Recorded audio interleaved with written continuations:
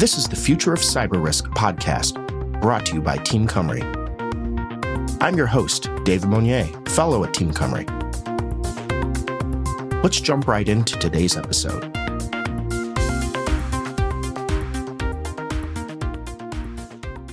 Hey, everybody, and thanks for listening to another episode of the Future of Cyber Risk podcast.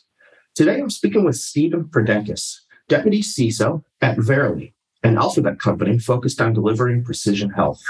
Thanks for chatting with us today, Stephen. Thank you very much, David. Thank you for inviting me. Our pleasure. So why don't we get started? Tell us a little bit about yourself and what your role there as Deputy CISO is. About myself, well, I was born in Greece. I have traveled and worked extensively over the years doing work with companies such as DHL, Netscape, Oracle, United Nations, and now I'm with Verily. Verily is Google's health science company. And as a deputy CISO, I concentrate my work on governance, risk, and compliance. As you can imagine, working with 18-some applications in healthcare, we are subject to HIPAA, SOC 2, and a lot of other regulations and a lot of other customer issues that we have to address every day. Part of my work has pretty much been identifying strategies to address a growing demand, capacity, and so on, understanding what the risk is. And I think we'll have the opportunity to talk a lot about that. But at the same time, also anticipating what partnerships we're going to have, what joint ventures we're going to have, because it's inevitable in our business that we cannot do anything without engaging to some sort of partnership with someone.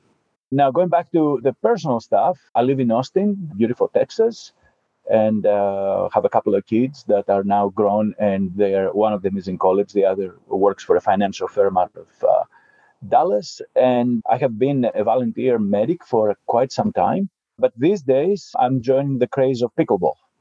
So that's my personal story. Nice. I've seen those folks playing that in park nearby, so that's a pretty interesting looking game. So you've been a CISO for nearly a decade across varying industries, like you said. Tell us, how have you seen the role of CISO evolve over that time? So I became a CISO in 2006 for the UN Development Program. And very much at the time, CISOs were technologists. They were dealing with perimeter controls, understanding vulnerabilities, and we were concerned about how can we avoid data losses and so on. After a little while, we saw a shift where we started becoming more compliance focused. So the emphasis, therefore, became PCI, SOC, and all the various regulations and standards. Nowadays, we see yet another shift. We're becoming risk-focused.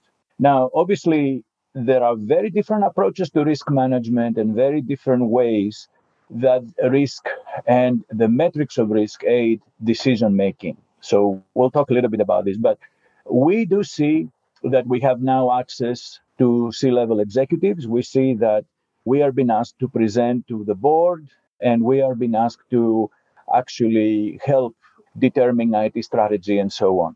Now, I don't want you getting the wrong impression. Technical skills are still quite important, but we also see a lot of my peers taking a more business-oriented approach.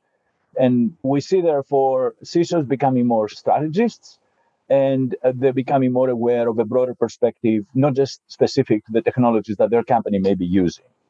So more emphasis on applicability of technology, more emphasis on understanding risk. Obviously, the regulations are inevitable, and less emphasis on hands-on technology knowledge these days. Okay. So you describe it as a shift towards considering risk and keeping risk as the driver, as opposed to, say, technology or policy or regulatory components, like you said. So how does the modern CISO, in particular, like you described, it's kind of like a transitionary period right now, how would you say that the modern CISO views cyber risk management? I gave this some thought, and I'm going to try and sort of say the good, the bad, and the ugly. Maybe start with some misconceptions. So I do still see a problem of alignment between what security operations aim to do and what the business strategy is. So we keep implementing capabilities. We look at different frameworks, but we do have, and I can clearly reflect to that myself, we do have a difficulty translating business requirements to how those reflect to our controls and so on.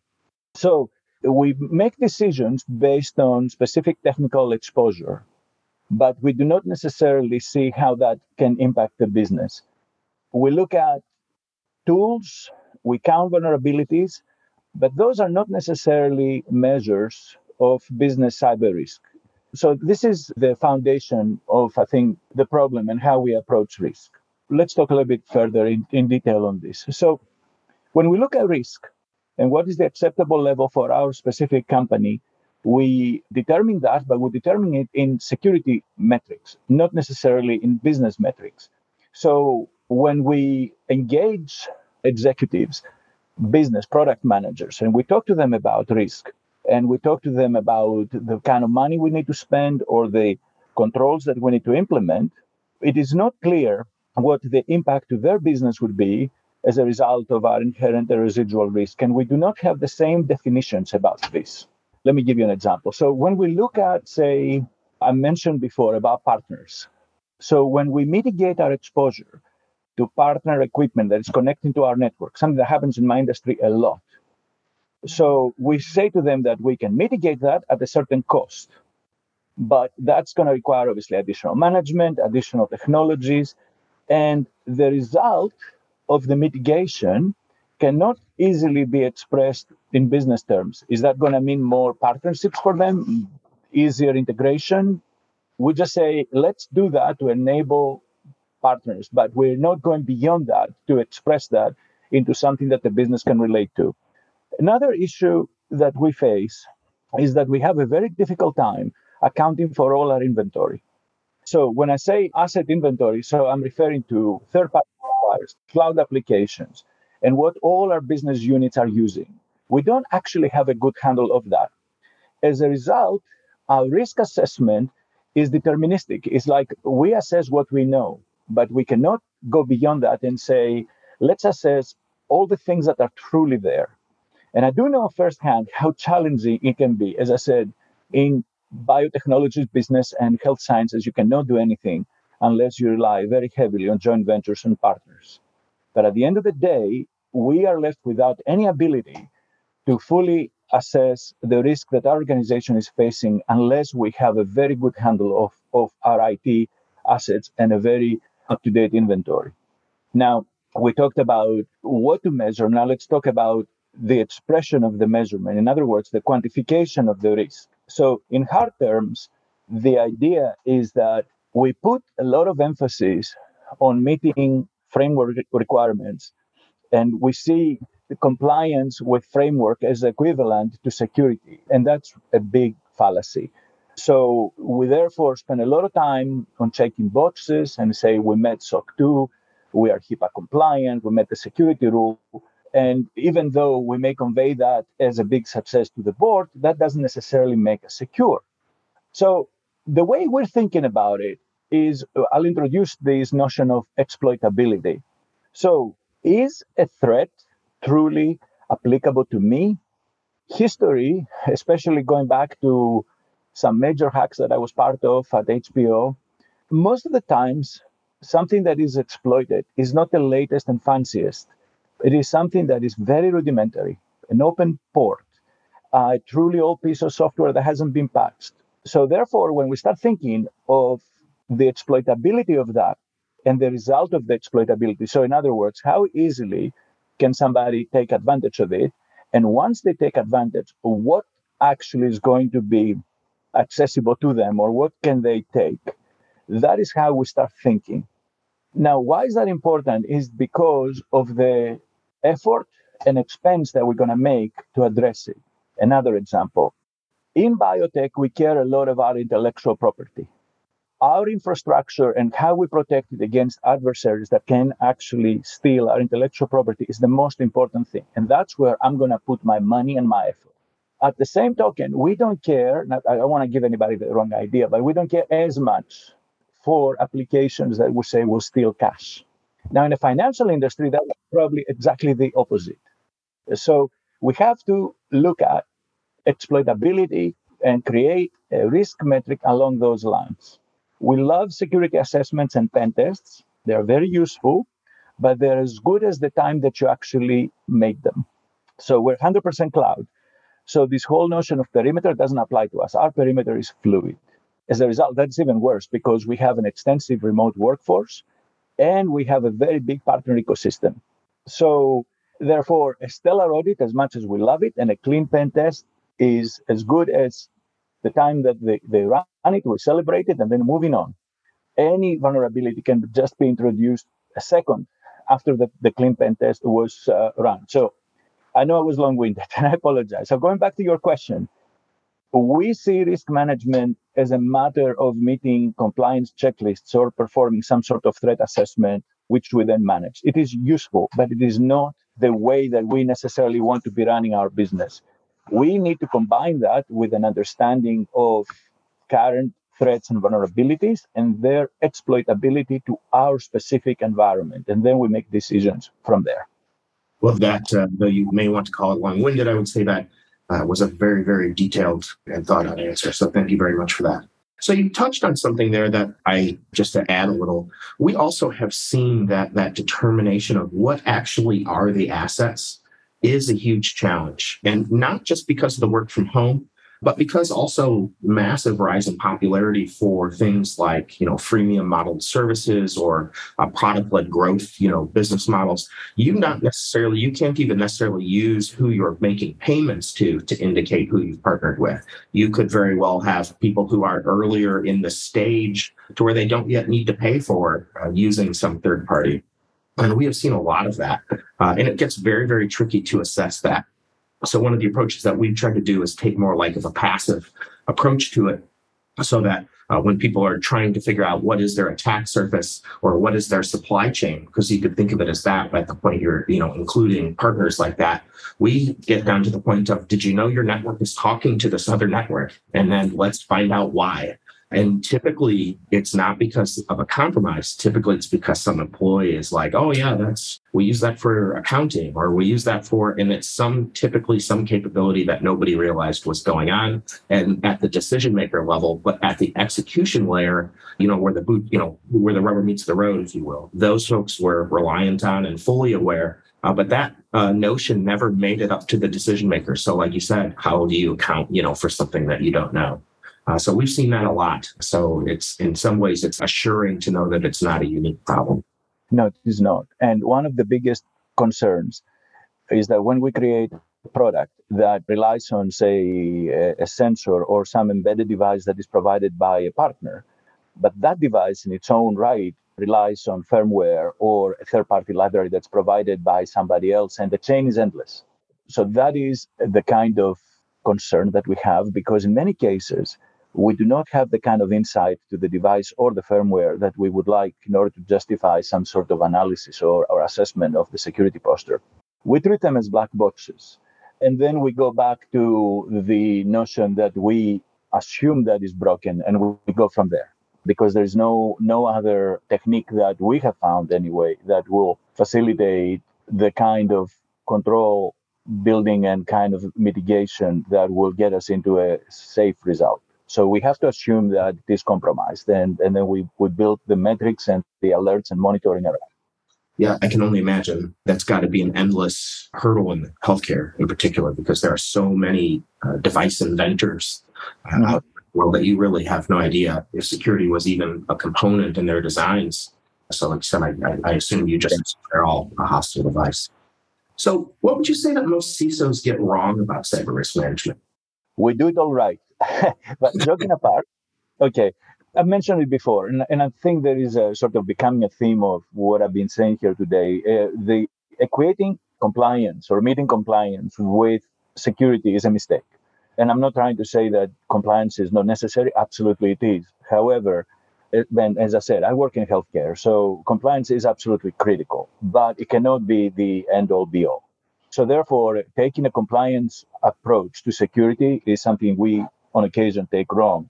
And I want to sort of give you an example on that. If you look at the HIPAA security rule, the HIPAA security rule does not make encryption of data explicit requirement. It is something that they refer to as an addressable implementation specification. So in other words, as a result of a risk assessment that you do to your environment, you may decide, and that's what the rule says, you may decide to actually implement data encryption. Now, I can tell you that if I was to go by compliance and I would skip that, I would actually open up all my PHI into a tremendous kind of liability. So therefore, I don't follow the compliance. I meet the compliance, and to some degree, I extend it, but I don't build security based on compliance requirements. So the other thing is following a framework blindly. Frameworks are very useful. And I want to use yet another example. Many a time I hear colleagues saying, oh, we are secure, we're following defense in depth. And that has given me many a time the opportunity to reflect and led into some quite unpopular moments when I said, I'm sorry, it doesn't make sense, at least in my environment. I cannot talk about anybody else. My perimeter is quite fluid.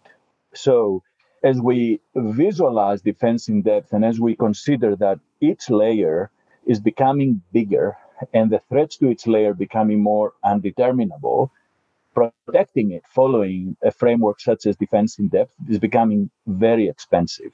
So the other interesting thing is that I think we all agree that one of our biggest threats today is the human factor. So defense in depth and the human factor do not actually come together very well. Defense in depth draws a line of demarcation, right, at a physical device, a router, a firewall, something, and does not take in consideration the human factor. So here's what we do. We sort of, if we follow a framework such as that blindly, we're going to essentially say to ourselves, so we're sitting ducks ready to be attacked, and we would allow most attacks to hit our gates. And if we continue to do that, eventually we're going to be hacked or we're going to be DDoSed or whatever. So what therefore we take wrong is that, and the biggest challenge to how we manage security and how we manage risk is that we have to combine a framework that makes sense to us. So in our case, we take controls from various frameworks. In certain cases, we're obviously ISO 27001, but we may take stuff from NIST, we may take stuff from SIS-20 that makes sense to us. We assess them and we establish a baseline. So we say everything has to meet that baseline. So therefore, we do follow the frameworks, but we do not follow frameworks blindly. And we also recognize that there is an effort to meet regulatory, but security will actually have additional requirements, controls, nuances that are not necessarily demanded or always recommended by a regulation. So that's what I think sometimes we take wrong, and that's what sometimes we should consider.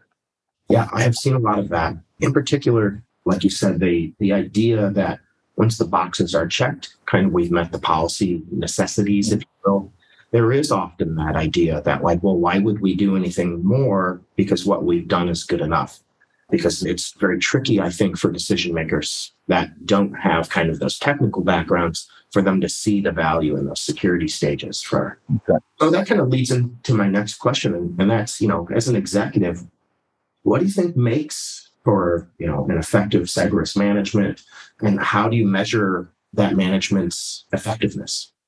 So measurement is difficult because going back to some of your previous questions, we have to make sure that metrics are developed to be communicated to a variety of audiences and that they are irrefutable. So we'll talk about that. So it's interesting. So I just said in your previous question, I don't follow a framework blindly. Mm-hmm. So running the risk to contradict myself, I'll say that I like the zero trust framework.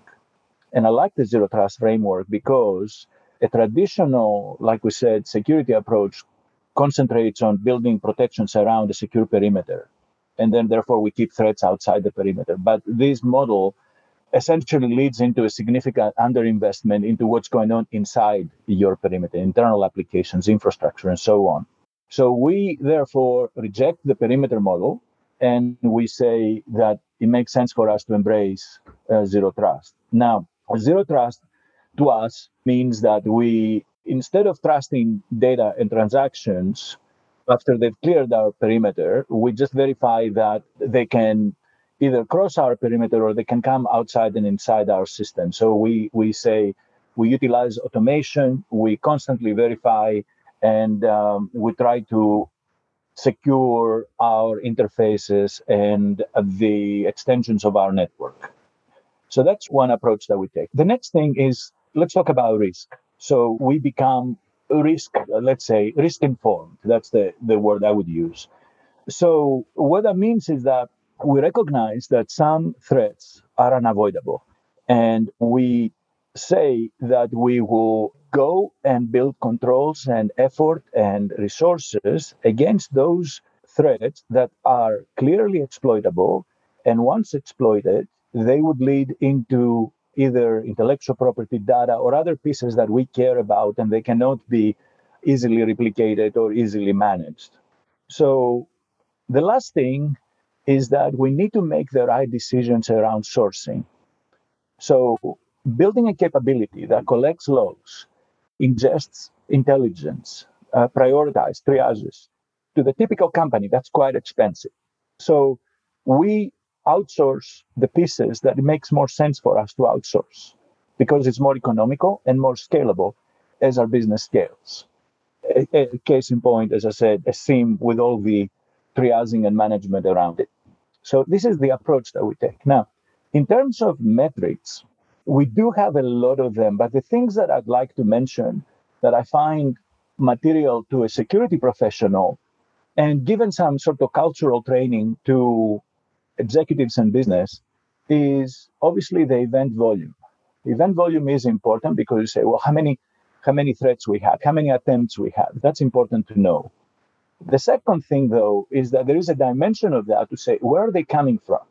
So it's one thing to know there is one perpetrator that is attacking us with a lot of, stealthy resources, and another thing to know that we're being attacked by 10,000 ones. It's a different model of how to deal with it. Now, the other thing that is important to us, and it's a little bit controversial, is what I call, Google actually calls pipeline latency. So what that means is that how long does it take us before we confirm something? Big parentheses. Whenever I've been asked to review a contract, vendors or customers, they say they want to be notified within 5 minutes of an incident. I say, just draw this out, confirm the incident, and then we obviously negotiate from there. But it is important for us as a metric to know how quickly we can go from a suspected to a confirmed incident. And, anecdotally, Google strives to be 5 minutes. At very least, we're working on that. So, and the last thing is the time to triage. So, in other words, you may find a theme here, right? The theme is obviously around threats, and the theme is about our capability to take action. So, we're more about recognizing the threats will come. We do have enough metrics, and how capable are we to deal with them? Now, in addition to that, obviously, we do have other metrics like the mean patching time for endpoints and others. But I'm putting less emphasis on that because a lot of our endpoints, being 100% cloud, are ephemeral.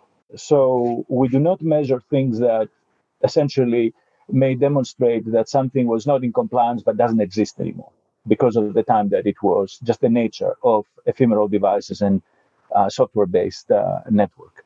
So this is it. This is what I will be looking at to implement. And as I said, operationally oriented and threat management oriented. That is something that I can easily convey to others, and I think they will understand with a little bit of, like I said, cultural training.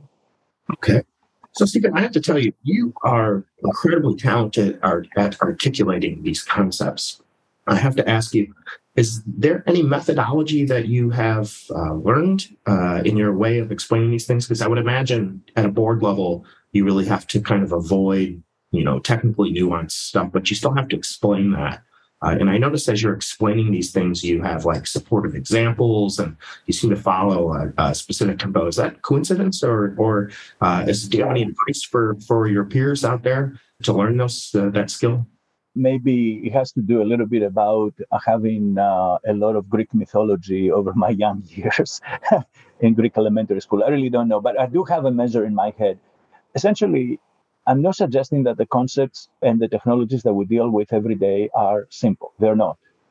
Trying to explain machine language and artificial intelligence to everyone is rather complicated, but it is absolutely essential for us because we are negotiators and we are communicators to be able to convey subjects in applicable terms So talk to a financier in financial terms, even though we are not financiers ourselves, but we have to make an effort.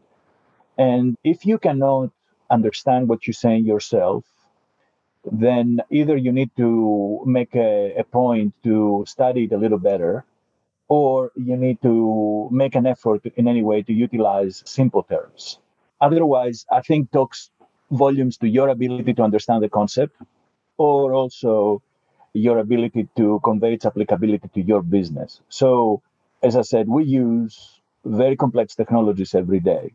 And the idea is that we reach a point with even our known technologies that we're dealing with very ambiguous subjects. What we do sometimes has not been done before.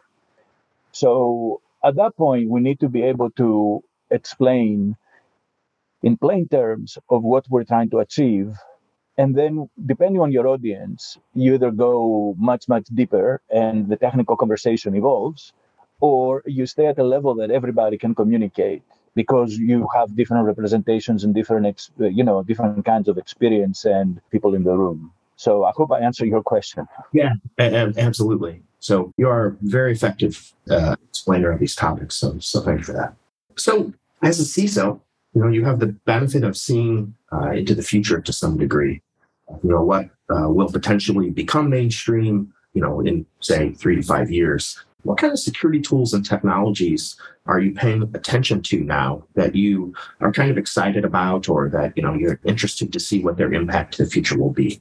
So we do see the implementation of a lot of microservices, APIs, cloud native software, but we have not seen, at least not in a broad sense, a lot of security applications to manage them and monitor them. So monitoring microservice activity, monitoring APIs, I think is something we're going to see. And I'm aware of a lot of companies that are looking at that, and I don't want to make a blanket statement that they're not there yet, but at least this is an area that I see much more improvement of technologies.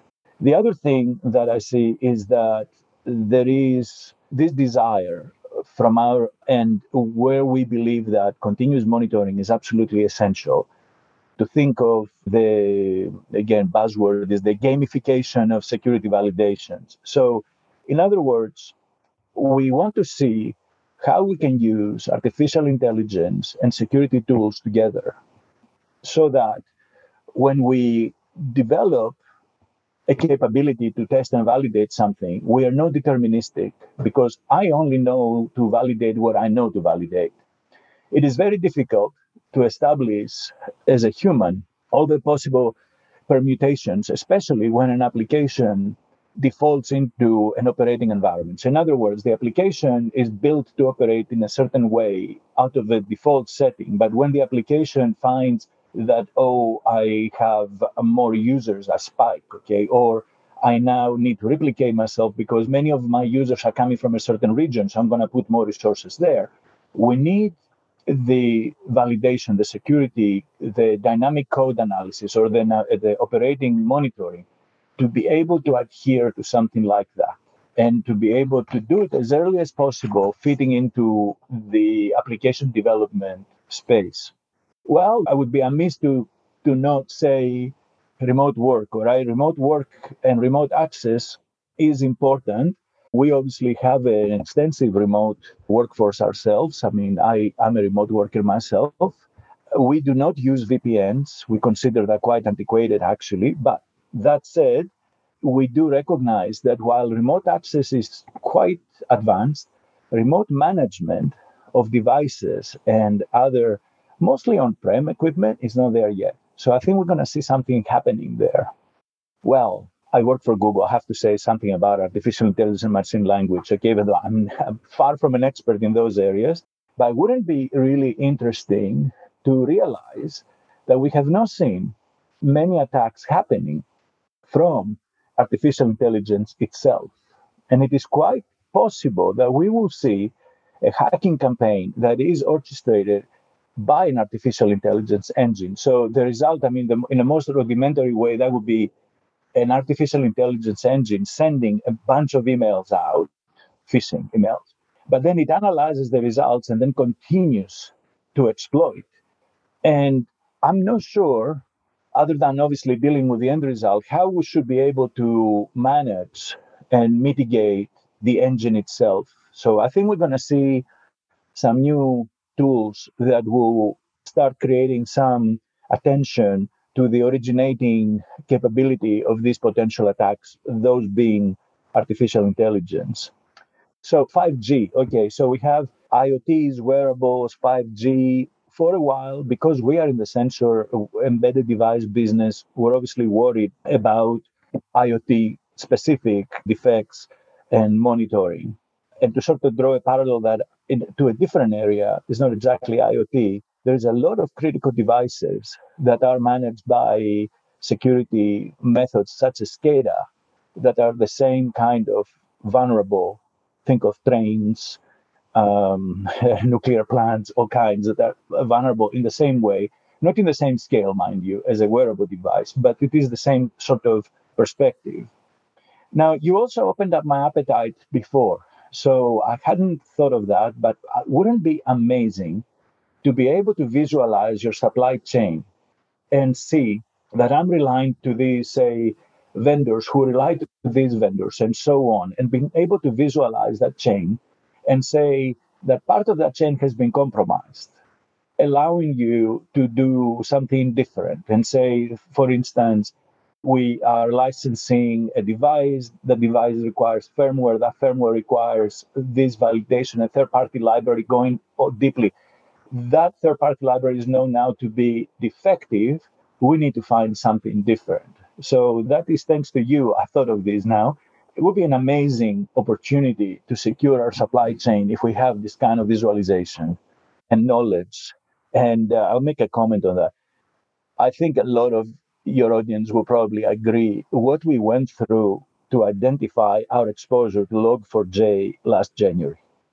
I mean, we knew we knew very quickly we did not have any exposure directly, but indirectly, it took weeks for us to be able to poll all our suppliers and being able to determine. So that plays to this kind of issue and this kind of visibility. That would be amazing to have one of these days.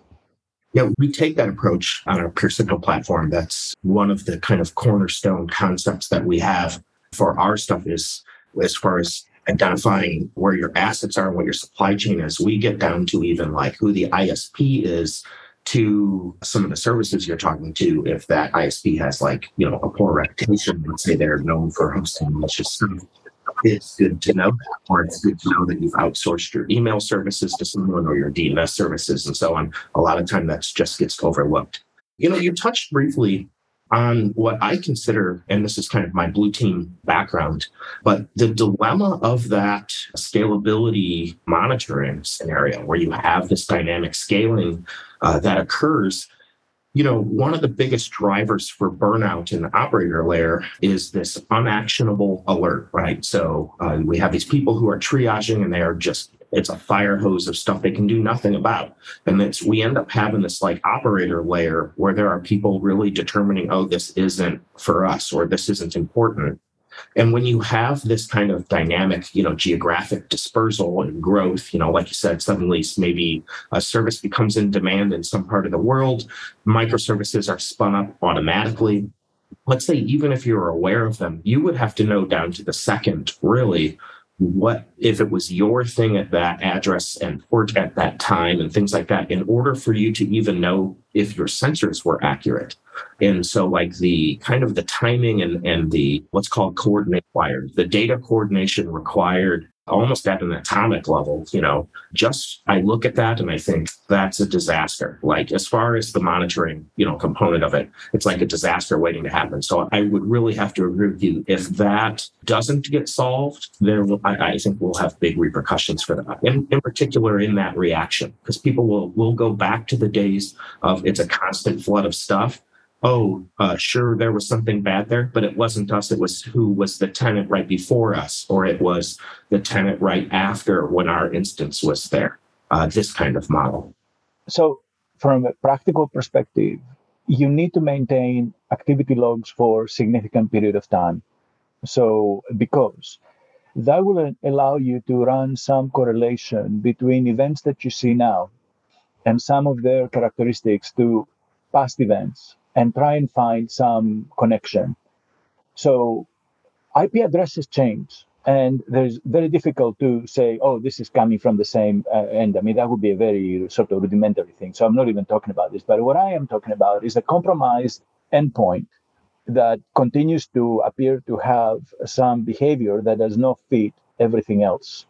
Pinging some mothership once in a while, sending little amounts of data that do not belong to a known interface, and things of that nature. So, but in order for you to do that, there are two things that are needed: sufficient amount of data for you to be able to find patterns or at least some correlation.